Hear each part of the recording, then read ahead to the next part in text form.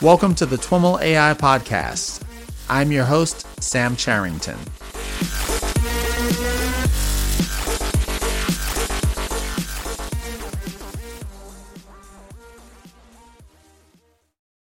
All right, everyone. I am on the line with Ines Montani. Ines is the co-founder of Explosion, a co-developer of the popular NLP open source library Spacie, and lead developer of Prodigy. Ines, welcome to This Week in Machine Learning and AI. Yay, thanks. I'm really happy to be here. I'm excited to have you on as well. I've been looking forward to speaking with you for quite some time now.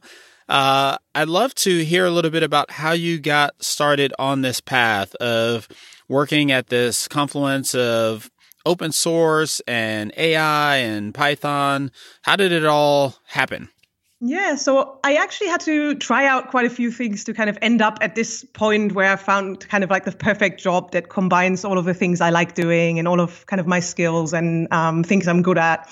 So I initially, like I've always been into programming. So I grew up on the internet. Like I've made websites when we got our first computer when I was like 11. So I was really into that. So I spent most of my teenage years building websites basically, and but I didn't actually choose to go into computer science. So I did my degree in communication science and linguistics, which are also things I was really interested in. I worked in media for a while, but like I was always kind of programming on the side and doing those kinds of things. So I met my co-founder and also the initial Spacie author, Matthew Honorable, in 2014 here in Berlin. And yeah, we just started working together, and we quickly realized that we had very similar ideas about building software, making the technology accessible, making it usable. So we decided to found a company together, Explosion. Initially, we bootstrapped with a bit of consulting and then focused 100% on product development for developer tools. And yeah, Prodigy was our first product that we launched. Awesome. And so Spacie came before Prodigy, correct? Prodigy is relatively new, right?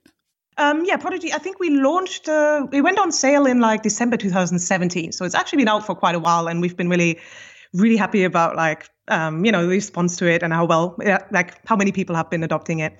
But yeah, Spacie's been there before. Matt, basically, he left academia when he realized that the technology is becoming a lot more mature. Companies wanted to use his research code and asked him about licensing terms. And he was like, if I actually focus on this and write a library that's really focused on doing all of this in production and getting stuff done, that could be, really useful to people. So, he developed Spacie. It was, released open source, and I kind of started working on it pretty much kind of around the time it was first released. So That's when we started working together.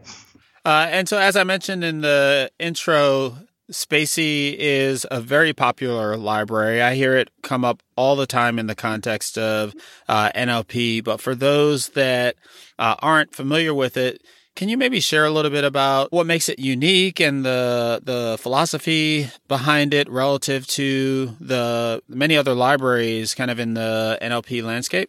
Yeah, sure. So Spacie is a library for natural language processing in Python. So basically, if you have lots of text, and pretty much any company, any kind of use case, you always end up with lots of text. And at some point, you want to find out more about that text. That also goes beyond what you can personally read, and also goes beyond a bit of keyword search. So, we want to find out what companies are mentioned, what people, who says what and to whom, and how are all the things and concepts and ideas related. And so Spacie is a library that can help you do that using rule-based methods, but also with using machine learning models. And by training, and that also helps you train your own machine learning models to do these things. And the focus is really specifically on industry and production use cases. So I would say that's also where Spacie is a bit different from a lot of other libraries that focus a lot more on research. And research is clearly also a very important field, but we say, okay, instead of giving you lots of different ways to do one thing, so you can compare them and compare different model architectures, we give you one way to do things. And, one API is, we focus a lot on having a concise API and also having one implementation that does one thing. And also I guess another thing Spacie is kind of famous for is that it's very fast. So that's another very important kind of goal we set ourselves, that like whatever we build and whatever we ship to people has to run fast enough that you can process millions, billions of documents, in a time that's feasible for a production use case. I imagine the 900-pound gorilla in the space is NLTK. Is that kind of the de facto standard for, folks doing NLP and Python, or is there something else that comes to mind for you? So NLTK is definitely a very popular library, and it's also a library that many people have started working with when they learned NLP. It was initially developed for teaching and research, so it still has very wide adoption, but it's also very much research focused, like a lot of other libraries. We now have also there are lots of implementations that use PyTorch or TensorFlow to do NLP, but still there's a lot of focus is on, really building the model architectures. And we kind of start kind of on the other side where we say, okay, we give you APIs and basically the whole container objects and the whole infrastructure plus optimized statistical models to solve your NLP problems. And you mentioned that part of it is that it offers kind of facility for rule-based processing in addition to models. Can you elaborate on that a little bit? Obviously, a lot of the excitement is around machine learning and models, but I just did an interview yesterday. It hasn't been published yet, but we were talking about how,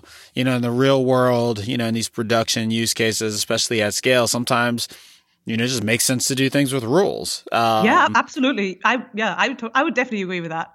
That's also something we see a lot. So, what Spatie offers is kind of imagine regular expressions, but with a lot of additional features that you can take advantage of. Because, we can now predict a lot of things about a sentence that holds a lot of deeper information. For example, you can find things but only if they attach to a verb. Or you can, use a lot of those linguistic attributes to build a very, very complex or also a very simple, straightforward set of rules that lets you extract content on information that you're looking for. And especially actually if combined with statistical models, rule-based systems can be incredibly powerful. And it's also something we see a lot in a lot of industry use cases that actually, it's kind of, the fun part is training all your hip neural network models and fiddling with the hyperparameters. But actually in production, what often really makes a difference is a really good set of rules that's been tested, validated, and built up over a long period of time and is really, really specific to the use case.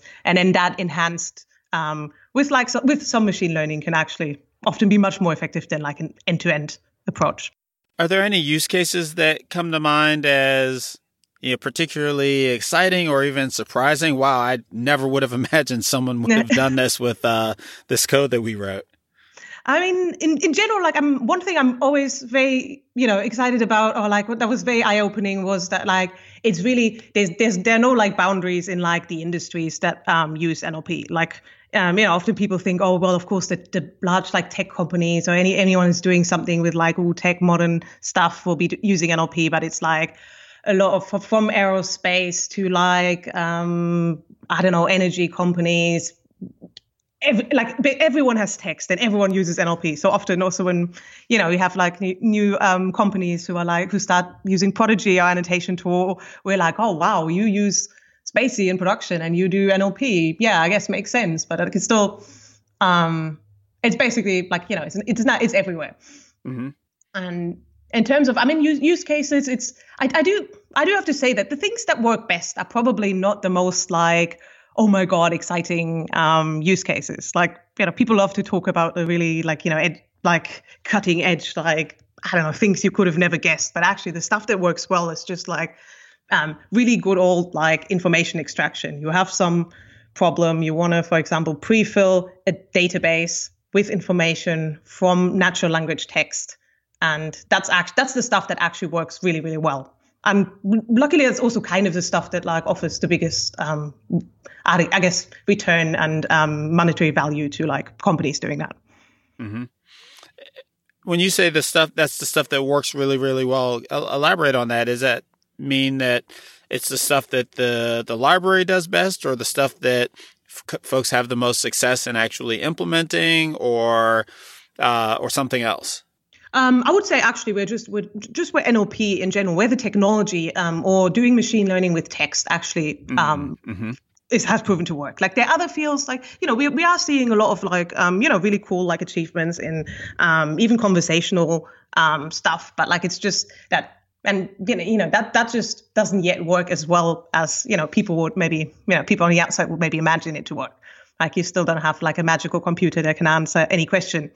Whereas but the kind of the more information extraction stuff, which is also something we kind of focus on a bit because it works so well, is really what's that works. We can predict the right things. We can augment the predictions with rules, and that's actually it's just more successful than other more speculative areas. Is Explosion you and Matt, or is it a bigger company than that today? So it started out with only us, and it was only us for quite a while. We're now working with a few other people on different types of projects. So we currently have one person working full time together with us on cool new features for Spacey, which is really exciting. And then we have a few developers working on kind of an extension product to Prodigy, which we're currently finishing. But we're still a very small company and a very small team, and we also plan on staying a very small team. So that's definitely an important part of kind of our strategy. And so when you think about Spacey as an open source project, is the contribution and the code from that primarily contributions made by the Explosion team, or do you have, there's clearly a broad community there, but is it a broad user community or a contributing community or a little bit of both? How has that aspect of the project been? So I would say compared to other more community open source projects, we still have a fairly small number of like core contributors. That's true. So a lot of the sort of direction is driven by us, but it's also something that works well because users use Spacey because they want to have like a good implementation, and they're like, okay, you guys do the implementation, and we'll use it and we'll report bugs, and that's okay. That's fine. That's something we accept. Where we see a lot of contributions, especially like recently, is all the language specific stuff. So Spacey ships with a bunch of rules and a bunch of kind of base, basically the kind of the basic setup for all kinds of languages that we support. And that's really where people who are kind of new in the field can very easily help out. Like, you could, if you speak or if you know some language, you could maybe add some rules to improve the way Spacey can tell what a word is and what's not a word and what's punctuation, for example, or, add some other rules for lemmatization, or I don't know, just add some more tests. So that's where we see most of the community contributions. And that's also where the community contributions are most valuable. Given the focus on rules and some of the fundamental NLP techniques, do you also track closely the more cutting edge stuff? Like, how does Spacey relate to, these new models like BERT and GPT-2? Do you try to implement those and ship those with Spacey, or are they kind of separate? So our mission has always been, we take what's proven to work in research and bring it into production so people can use it reliably. So that's always been our focus. So of course we track what's going on, and then the next challenge is, okay, we have to see how are we implementing this in a way that it makes sense for people, because often what's a bit unintuitive to people is that, well, you can't just you can't just pip install BERT and then it will just like run magically in your production application. But it's like it's a bit of, sometimes people have like this idea is like, oh, what can be so hard about like just giving us all of these models? But so what we do is we see, okay, how can we make this work? Also, how can we make this work with the performance targets we have? Like if you have a system like BERT, where we basically we predict the next word given the context and the previous words, that's all. Those models are very, very large, and they're also not necessarily very fast. And at Spacey, we have like, performance target of like 10,000 tokens per second. That's pretty fast. So like, for example, to be able to implement this sort of idea, we came up with kind of our own way of doing this. So what we're doing in Spacey is we're actually predicting the vector of the next word, which makes our models much, much smaller and makes it much, much faster. But actually, with the latest version of Spacey, we were able to ship a pre-training feature that basically lets people use those very new transfer learning techniques in NLP that have made the headlines recently. That's a very cool thing. Yeah, can you elaborate a little bit more on that distinction the distinction of predicting the vector of the next word as opposed to the next word, and how that gives you the performance increases? Well, basically, I mean, if you're predicting the vector, you're only predicting kind of an approximation, and we can also take advantage of pre-trained word vectors that we already have. So, like, something like Word2Vec, we also ship like a pre-trained package, and you can actually, so instead of always keeping track of, all of the individual words and having representations of all of these words, we actually only have like kind of the rough meaning representation, the word vector. So, we can predict that. We can take advantage of pre-trained word vectors we already have, and it basically makes the overall artifact much smaller, and we can rely on that at runtime. So it basically makes it faster and smaller. And there's some other tricks that we have in spaCy in a way we store those vectors and cache the data that also contribute a bit to the performance. And so, we tried this out. We had this idea for a while, but we weren't sure if it would work. We ran some tests. It looked good. And actually what was really great was that while we were trying this out, someone actually published a paper showing that it worked with exactly kind of the same idea. And we were like, yay. They did of course they did much better experiments than we would have done. And, they really did this well. So we were like, okay, that gave us a lot of confidence. And so we just shipped that with spaCy 2.1. And there are a lot of other things we're also working on. And spaCy does have its own neural network model implementations. We actually have kind of our own little library for that. So it is, we're obviously very keen to keep up with what works, but it's also not if you want to try out the latest model architecture by, in some paper that was recently published and compare that and hack around with it, spaCy is maybe not the best choice for that, because, we give you the implementation once it's ready and once it's usable. And so is spaCy, is it pure Python, or is it written in C Cython, underneath, yes. Or Cython? Cython. So it's Python with C extensions. Yeah.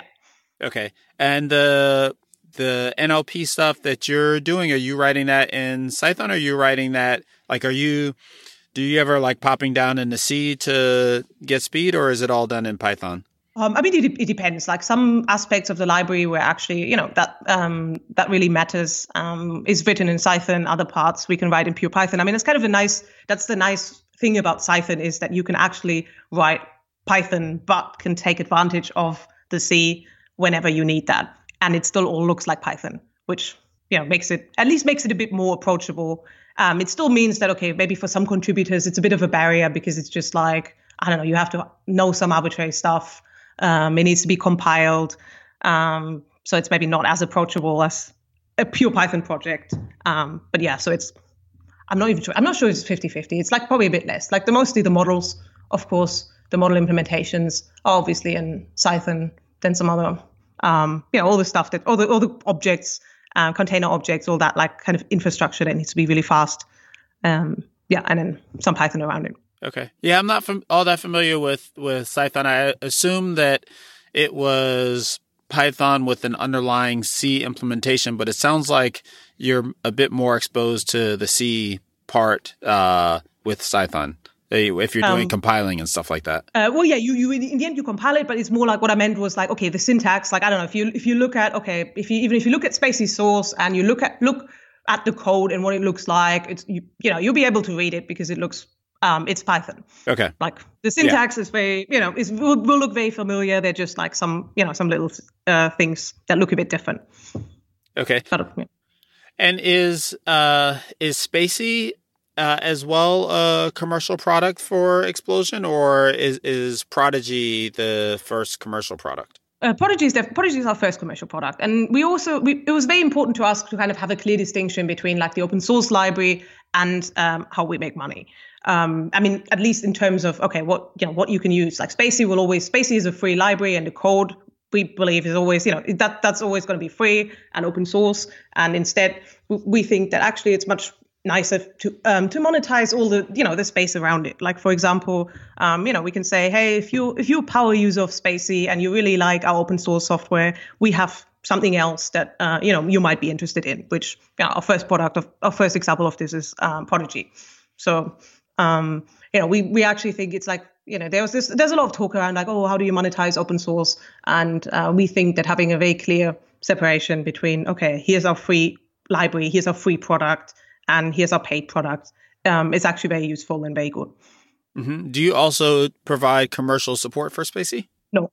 So we've actually that's another thing. Like, of course, this is also a very common like business model, and it is what a lot of people do. And in some cases it works. It actually works quite well because you can have like especially in like infrastructure cloud stuff. There's a big space for like that sort of stuff. But for us, we always felt like you end up if you're the vendor and you also like the author of the product, you often end up in this really weird situation where you want to provide like as much free support as possible. Like you want to have really great documentation, you want to have all of that stuff because you want people using the library, but at the same time you want people to pay you to help them with it. And if your software is like quite easy to use, well, then, you're making less money because people don't actually need you. If you make your docs shit, cool, people will actually come and want to pay you for providing the docs. But then, you're soon running out of customers because your product is so shit that nobody's going to use it. So that's kind of, that is a real dilemma. And it's like, to be fair, okay, in machine learning, there's a lot more actually support wouldn't necessarily be support in terms of, hey, how do I install this? Or how do I write this kind of logic? It's more like, how should I structure my NLP project? So how should I do that kind of stuff? But we actually think there's, you can, people say, oh, you can run lots of companies. But like in reality, you can run one company. Like you could really only run one company. And we were like, okay, the company we want to run where we have the best like edge and where we actually, like also what we enjoy doing is building developer tools. It's not running a support company. Can you talk a little bit about Prodigy and the focus there? Is it specifically focused on annotation for NLP types of problems or textual data sets, or is it broader than that? I mean, in general, I would say more generally machine learning, but of course, I think the NLP support is probably the best because that's also, compared to the other areas of machine learning, also just because that's what we also know best. So I would say, maybe we have a bit more in there that's useful for NLP compared to computer vision. Okay. But the idea is basically, yes, it's an annotation tool for data science and machine learning. And it was basically inspired by us, very early on in the company for a few months. We took on some consulting projects and we saw that like one topic that always came up in everyone we talked to was labeling data. And also this whole a lot of companies would either do it in like Excel spreadsheets or they just send it off to Mechanical Turk, then they'd get it back, train a model, wouldn't work.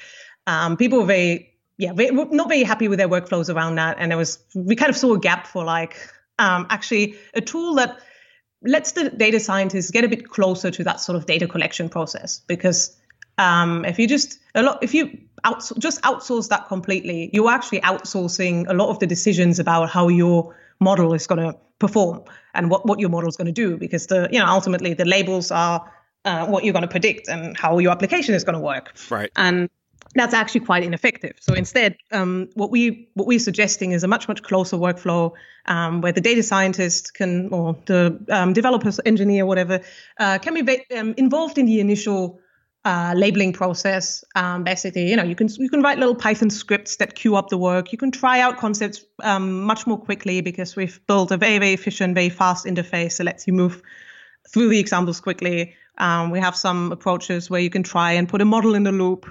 And instead of doing everything from scratch, correcting the model's predictions. And the idea is, sure, we're not saying, the data scientist just has to do it all themselves by hand, but you can actually, you can label a few thousand examples in an hour and then train your model, see if your idea worked. Most likely it won't work because nothing ever works on the first try, or most things will never work at all in data science. And that's just the reality of things. And you're saying, okay, you need to, if you can find what fails quicker and find what succeeds quicker as well, you're actually going to be more successful. And that was what motivated Prodigy and the way we set it up as a developer tool and not just as some platform.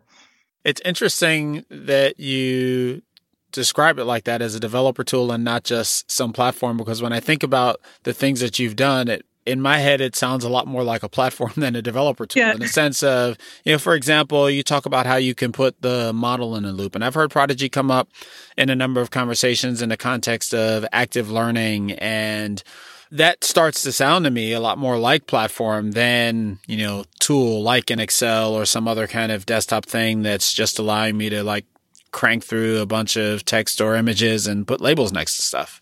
Yeah. I mean, I think one of the big differences as well is that, like, okay, we built developer tools and all our tools are very data privacy focused. Like, Spacey, you install that, you run it on your machine. It's not just like some software as a service API. And also it's just like an open source. Got it. And the same with Prodigy it's not like, an free open source product, but it's a product and it's a library as well. And you can download it, you install it on your own machine. It works completely offline and it just like runs on your hardware. And so in that sense, it feels a bit more, like I often compare to like, remember Adobe Creative Suite before they went all cloud? You could buy Photoshop and then you would download Photoshop and then you would have it. Right. And then they wouldn't take it away from you and you could use it. And then if in 2 years you pick up your design project, it's all still there because you still have Photoshop. And that's also how we see these things, and that's also how Prodigy functions. At least the developer tool version. Got it. And and also because people. Another thing is actually so we call this let them write code. It's basically developers can program and they like to program, and often instead of coming up with like very complex, arbitrary configuration languages and APIs to do stuff. Often the best way to configure a program or configure something that you want to do is to write a few lines of code. So Prodigy can be configured fully in a Python script. So if you want to load some data from some arbitrary database that you have and then like filter it that way, we're like, cool, can you write that in Python? Yes, cool, you can use it. So that's another thing where I think the developer tool angle comes in, and also it's something that people actually really, really like about this. Developers generally like tools that don't lock them in and tools that they can interact with via a programming language naturally.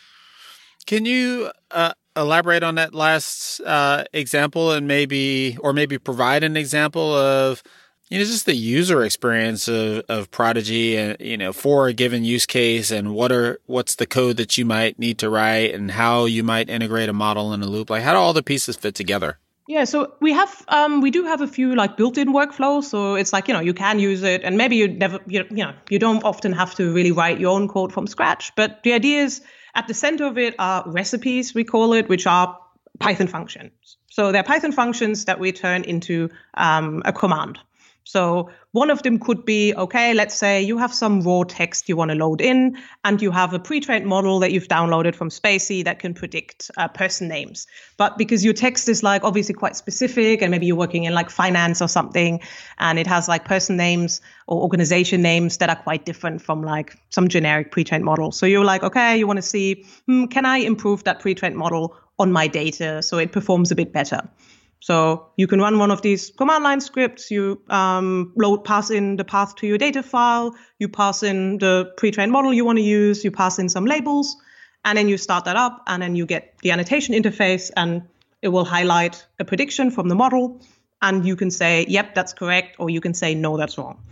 And under the hood, what we do there is we load up the model, and we'll get all possible predictions for each example, and then all of these possible predictions will come with a score. And then by default, we'll focus on the scores that are closest to 0.5. So the ones where the model is most uncertain. Basically, so that's also what's referred to as uncertainty sampling in active learning. So the idea here is if we focus on the ones where like the model isn't sure, that's also where your decision will have the highest impact. If you're only labeling things where the model is like super confident that it's correct, the labels and the annotations you provide have like, also the gradient from that is just less significant than if you focus on the ones where the model, isn't sure at all whether it's like A or B or nothing. And so that's one possible workflow that you could use.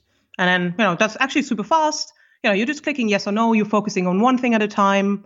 You can easily collect a few hundred annotations in like 10, 15 minutes. And then you can run a little training command, update your model, and just see what the results look like. They're obviously not going to be like the most, they're not going to be the definitive results that you can report at the end, but they give you some idea whether what you had in mind there is good or not. Mm-hmm. Like, if you see that like the model's not learning anything, then you have at least some idea that like maybe my idea wasn't that great, or maybe it's just more difficult than I thought it would be. Or if you're like, oh, accuracy is going up, that looks promising, I should spend a bit more time on that. One of the things I hear from folks is about the need to kind of drive repeatability into the process of collecting and labeling data and producing models. Does the fact that Prodigy is a standalone tool get in the way of doing that? Or are there ways to kind of fit it into a broader pipeline or workload that allow you to establish some degree of repeatability or consistency? Yeah, no, I think in the end, if you, for example, if you're writing your own functions, you can actually have, the script that you can commit your script to your GitHub repository, and you have that, and everyone can always, reproduce the logic you use to, for example, select your examples. And also, another thing that we think is quite important is that a lot of problems people have down the line often come down to problems with, the label scheme and how the task is defined in the first place. Often you're like, oh, I want to label like, I want my model to predict this, or my system needs to do X. And often people approach this from the very end-to-end viewpoint. And often that's not necessarily the one that like works best. And any label scheme, anything, basically defining what you want your model to predict often needs lots of iterations. And once you get that right, you're often, that's where it really starts working. Is there a specific example of that that comes to mind? So for example, one thing we see a lot is that like people often start, a machine or a data science project often starts with like, so a defined set of categories that you want to, for example, categorize your texts into. So you might have like something like, different types of clothing, for example, and you want to, extract that from like your customer emails. And so you have like, the data scientist starts off with like a very broad catalog of like every type of clothing we offer and every type of clothing that like the system needs to categorize. And then often, one approach could be, okay, well, we need to take a few million examples or, emails and have someone label them and select out of our hundreds of clothing types what clothing types are mentioned. And this sounds like a very straightforward approach, but often probably, at some point down the line, you'll notice that like your machine learning model is actually really, really bad at distinguishing adult shoes from kids' shoes, for example, in, the like brand names or, summer coat and winter coats. That's something maybe you can, but like that's probably something that could be quite difficult to predict just on the basis of like the raw text and the surrounding words. So, one approach that you could then, after, you try this out, you realize, my model's not learning anything. And then, you're like, okay, how could I improve that? One approach could be you start with a much more broader definition. You start, okay, first, I'll let my model label whether something is clothing. You can start collecting some data for that, and then train it. Okay, actually looks pretty good. Next step, okay, maybe we can add another model component that then, given a clothing item or clothing brand, can then, assign it to one of our, entries in a knowledge base or to a more fine-grained category, and so on. Like that's just one example that came to mind. And in the end, that stuff really matters. That's like, you end up at the same results, but the process how you got there is very, very different, and it can easily take a few iterations to get to the point where you have a good idea for what can my model learn. And what's actually feasible, and what machine learning tasks do I have to break this larger, very abstract business goal into? I'm curious, what are some of the things, the NLP space, as with all of machine learning, is, changes rapidly, lots of exciting stuff happening. We talked about some of that in terms of these new language models. I'm curious, what are you most excited about in this space? So definitely, the transfer learning stuff was definitely like a big breakthrough, because we've always, for quite a long time, we were like, okay, this should be possible. And it was kind of, I think for many people in the space, it was kind of clear, like, okay, at some point, hopefully someone's going to show, here's how we should do it. And especially the fact that we can potentially pre-train embeddings that would allow us to get much, much better results much more quickly with significantly fewer examples. And that doesn't mean that labeling examples becomes less relevant. Actually, I think it means you can try out more and it becomes a lot more relevant because, cool, if you only need 200 labeled examples to really get a very definitive idea of whether what you're trying to train works or not, that means you can you can train much, much more quickly and you can train so many more models so much faster. You can try out so many more ideas. And I think that's super exciting. And it's really cool to see this already working quite well. Are there other things happening that you're particularly paying attention to? Let me think. So I mean, one thing I could talk about one thing we're working on at the moment is entity linking, which I also think is really cool. So basically, the concept of you have a person name and you want to link that back to a knowledge base. And it sounds, the kind of concept sounds quite simple, but it's actually, there's a lot you have to consider. And you actually, you have a mention of Apple or I'm trying to think of a better, more, ambiguous example. But there are a lot of these names. And there are different options. It depends on the context. And, you want to assign those back to large knowledge bases. Yeah, that's a feature that's, maybe not as shiny, new cutting edge stuff, but it's actually another one that people really need, people really want. And that's going to make a huge difference for people using NLP for a variety of business use cases and industry use cases. A feature like that are you typically, well, not typically, but in this case, are you attacking that using traditional rules-based or heuristic types of approaches or machine learning or neural nets? Where in the spectrum, which of the tools do you use to, build out a feature like that? It depends on the feature. In this case, it is a combination of machine learning and kind of ties in with the rule-based approaches. It also ties in with the neural network models we already have, which are the models that actually predict entities in the first place. It really it always depends on the use case. But for us, what matters is what works best and what's fast, what's efficient, and what actually works best, what generalizes best, and what's customizable. Because ultimately, it's nice if we can provide people with a pre-trained model that happens to work quite nicely on some academic benchmark task. But what people really want to do is they want to plug in their own data and they want to plug in their own stuff and they want to plug in their own ideas and goals. And so that's also kind of how we decide how to approach a thing. We're not in a position where we have to, come up with what's a good paper to write. That's, that's another way. I'm not even, dismissing that. That's a very genuine, valid motivation that people in research would have. But what's, a good paper is not necessarily what people actually will find the most useful in a practical application. If you were starting over with Spatie, are there things that you do very differently? Oh, that's a really good question. Actually, I'm not sure if I've thought about this much. I mean, there are obviously some API decisions that I would have done differently, or we would have probably done differently. Just it's mostly just small stuff where you design something one way and then you realize that's actually that's kind of confusing, or kind of taking on this life of its own and doesn't send the right message. We should have done this differently. Otherwise, of course, it depends on it always depends on what you have available and what was possible at the time. But actually, I think I'm quite happy with the progression. Sure, there's sometimes I wish we would have had more time that we could have spent on the project to work on that, because it was very important for us to stay independent and be independent. So while we were initially bootstrapping the company.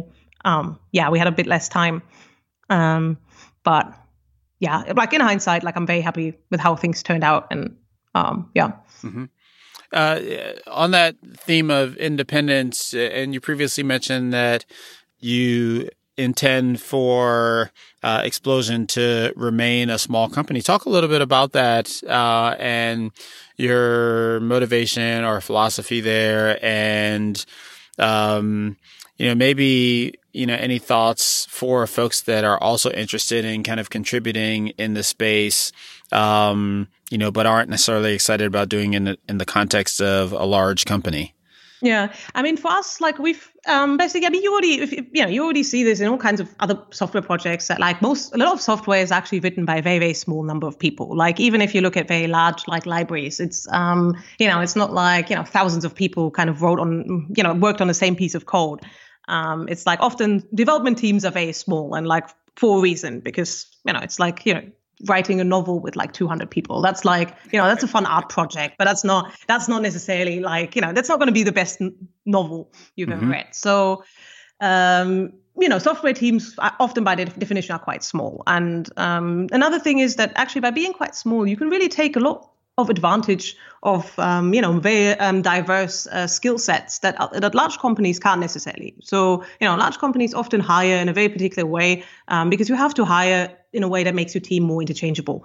Like you need a lot of people that are quite similar because if you're scaling this up, that's kind of the most efficient. But if you're a small team, you can actually hire a lot of people with very specific skills that work for specific tasks. Then you can have people with kind of overlapping skills, people with a broad foundation in one technology, but who also have done like other things. Like it's often referred to as T-shaped skills because kind of like a T-shirt. So you have like I've always found this a super weird metaphor because like it's a T-shirt, but like you have a broad kind of a broad foundation and then like these like arms.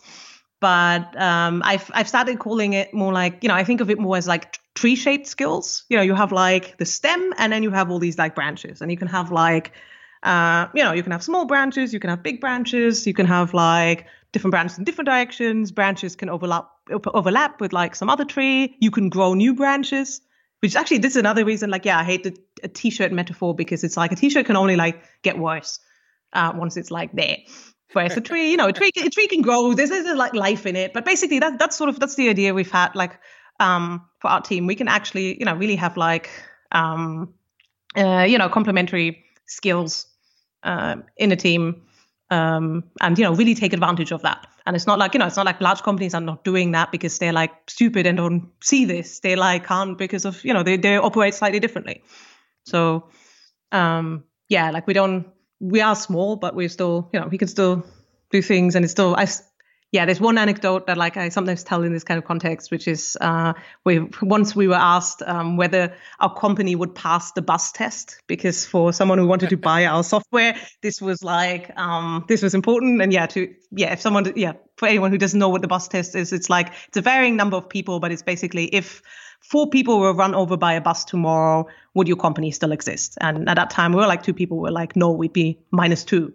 But it's also it's a very weird concept. The person ended up buying Prodigy anyways, but like it's an interesting framework that some people use and that I don't think makes much sense, because essentially you're always asking like, well, how interchangeable are like your people, and who could you afford to like spare in a bus accident?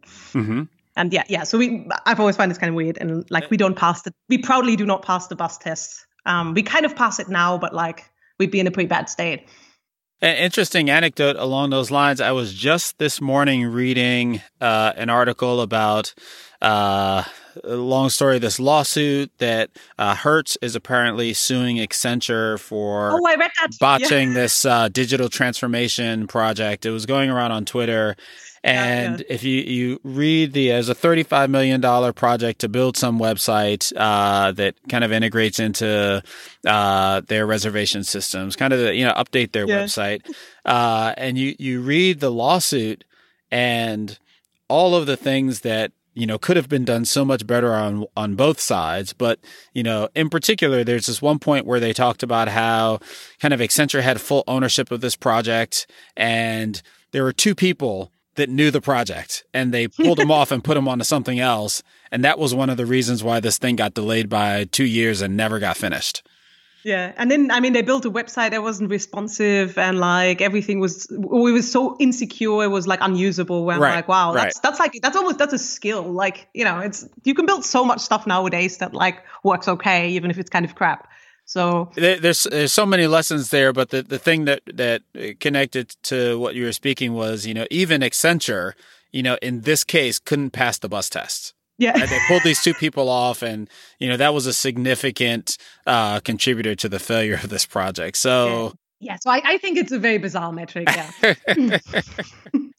And yeah, so that was one of the things we saw this early on. We're like, well, we could, you know, we were already doing great stuff when we were two people. Okay, if we have a few more people and they're the right people, we can do even more stuff. And that's like, fine. We also get to, you know, focus a lot more on the core work because we have fewer distractions that, you know, you'd normally have if you know, not like if you, for example, if you're running at a loss, which is also something we said, okay, we don't want to be doing. We actually, because I think, you know, there are many legitimate reasons why your company would want to start and run at a loss or at a significant loss very early on, and why you would have to, you know, where you need capital and why you would have to make the decision to sell equity in order to function.